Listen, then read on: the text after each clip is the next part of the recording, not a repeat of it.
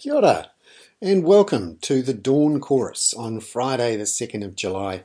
I'm Bernard Hickey for the Kaka. Big news today for those hoping to see lots more medium density housing close to our city centres. We're talking apartments, often smaller than 50 square metres. Until now, banks have been very wary of lending, both to investors and first home buyers on these smaller homes. Studio apartments, one bedroom plus flexi, maybe 2 bedroom apartments, have been really difficult to get funded because the banks have in the past not lent with relatively small deposits on these properties. Often you'd need a 50% deposit or a 40% deposit. That ruled it out for many first home buyers and also made investors wary because they knew that for an apartment that could not get bank lending, essentially the value was not that high. However, in recent weeks we've seen the banks start to shift. Firstly, ASB came out and said that it would lend for 20% deposits on greater than 40 square metres, and also that you didn't need a car park, which is a big thing for these medium density homes close to the centre of town. Well, yesterday ANZ, the biggest bank, has announced that it will lend to people with apartments of at least 38 square metres with a 20% deposit. And it also has changed that, where previously anything under 45 square metres you needed a 50% deposit. This is great news for first home buyers and also for developers who often sell these off the plan. So if there's more lending available for people to buy off the plan, that will accelerate the number of these apartments available. So it's great news for the housing supply, and it's good to see the banks get with the program. This came after a concerted campaign by Nikki Mando from Newsroom, helped at least in part originally by me when I was there, and also Chloe Swarbrick has been hammering around the banks trying to get things changed. So that's good news. Also good news on the budget finances front. Treasury came out yesterday with the latest figures for the 11 months to the end of May, so we're almost there for the full financial year, and essentially the budget deficit of just over $4 billion for the year, for the 11 months, is less than half what was expected, and that's just as recently as the May budget. So very quickly the budget's coming back towards surplus. And of course, those people who worried that we'd be pumping out surpluses of, $15-20 billion a year for 3 or 4 years, that hasn't happened, in large part because the economy is doing really well. And because we've got this tax system that just hoovers up money whenever the economy is growing, from higher GST revenues, higher PAYE revenues. Of course, not capital gains taxes, and we're certainly not taxing land at the moment. That is really good for the budget, and also the government has been spending less than it expected. Again, one of the problems for the government is execution, getting money out the door and making sure that it gets spent. Often it is less than expected, the spending. This is not necessarily because there's less social spending, it's just that often capital projects and also spending on ongoing social spending is less than expected. So that means that we're looking at getting back into surplus at this rate within a year or two. That will give the government a lot more room in the next 2 budgets to spend more, you'd have to think, certainly if they want to get re-elected in 2023. And it's also worth knowing that the government still, of course, has $40 billion in cash sitting in its Crown Settlement account with the Reserve Bank. This, I suppose, is designed as a COVID fund, just ready to go if necessary. But the closer we get to full vaccination without widespread outbreaks, and the fact the economy seems to cope okay with relatively closed borders, makes you think that that 40 billion would be quite useful spent in other ways, in particular infrastructure for housing and climate change. And also good news on the tax front. Often we don't hear this, But the OECD overnight, we've seen 130 of the 139 countries in the OECD agree to this big global tax deal that's been on the cards for the last couple of months. This is the agreement that there would be a global corporate minimum tax rate of 15%. Now, obviously, that's quite a lot lower than our 28%, and that doesn't mean that our tax rate gets cut.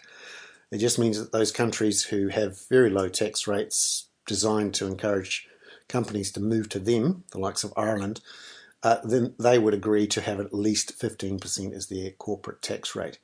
However, 9 of the 139 countries have not agreed to it, and the culprits are, you guessed, Ireland, Barbados, St. Vincent and Grenadines, Nigeria, Hungary, and Sri Lanka, actually. So we'll see what happens there. Worth mentioning to your friendly Irish MP that they're not very popular at the moment. And there are interesting challenges there for the Irish if they want to stay in the European Union and get support from the European Union if they don't sign up to this global tax deal, which people think, or the analysts from the OECD think, will bring in $100 billion extra in tax per year once it's up and running.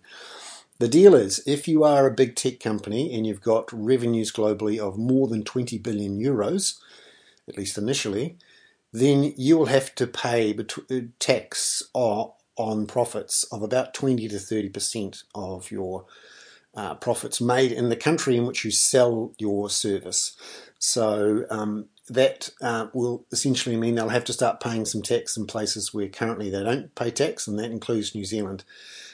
Unlikely to be huge amounts in New Zealand. We're not talking a couple of billion, more a sort of couple of 100 million, but certainly significant and good news. The deal is, of course, that those countries that brought in digital services taxes will have to wind those back. So, some good news around watching out over the next day or so for US jobless numbers or non-farm payrolls numbers. We've got some good jobless claims, weekly jobless claims numbers through overnight. The lowest since COVID of 364,000. That was lower than economists' forecast for 390,000. So what that says is that the US economy is ticking along nicely for jobs, although US factory growth saw the slowest numbers since January. Again, problems with supply chains a factor there.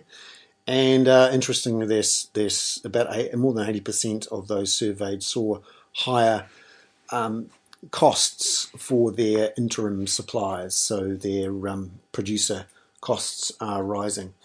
Crude oil price hit a 3-year high of $75 a barrel overnight, but don't worry, OPEC Plus are looking to increase their supply to try and stabilise those numbers. And we've also seen the European Union launch its digital passport overnight, so that's good news. Keep an eye out for Australia as well, where it looks like Scott Morrison is going to lay out a series of vaccination thresholds under which people will be able to travel, and he's looking to avoid any more hard lockdowns as we move up the levels of vaccination. Why should we care about this? Well, New Zealand being part of the bubble with Australia, obviously it's all paused at the moment, but we essentially are hostage to Australia's vaccination timeline. We can't open up to the world properly until the Australians are opened up, and they're running slower than us, just 8% fully vaccinated. It's proving problematic, the very strict and large divisions between the federal government in Australia and the state governments. For example, Scott Morrison said yesterday he thought that people under the age of 40 should get the AstraZeneca vaccine, and then a whole bunch of states turned around and said no.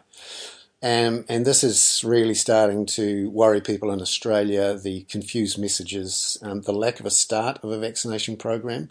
They are not actually seeing their Pfizer supplies until well into the end of the third quarter, so we're talking heading towards September, October. Ours are due to arrive in bulk starting next Tuesday, when we will have just run out of our Pfizer vaccine supplies. So keep an eye out for that plane on Tuesday. That's going to be important. We will see you again on Monday morning with the next version of the Dawn Chorus on the Kaka. But watch out, we'll have a couple of extended podcasts later on today and tomorrow. One, a New Zealand Over the Horizon with Peter Bale, where we talk about the world's geopolitical events. And also I'll be talking with Max Rashbrook in our The Week That Was for the Week's End hoon around the political economy traps. Hope you've enjoyed this. I'm Bernard Hickey for the Kaka. That was the Dawn Chorus on July the 2nd, Friday. Bring on the weekend.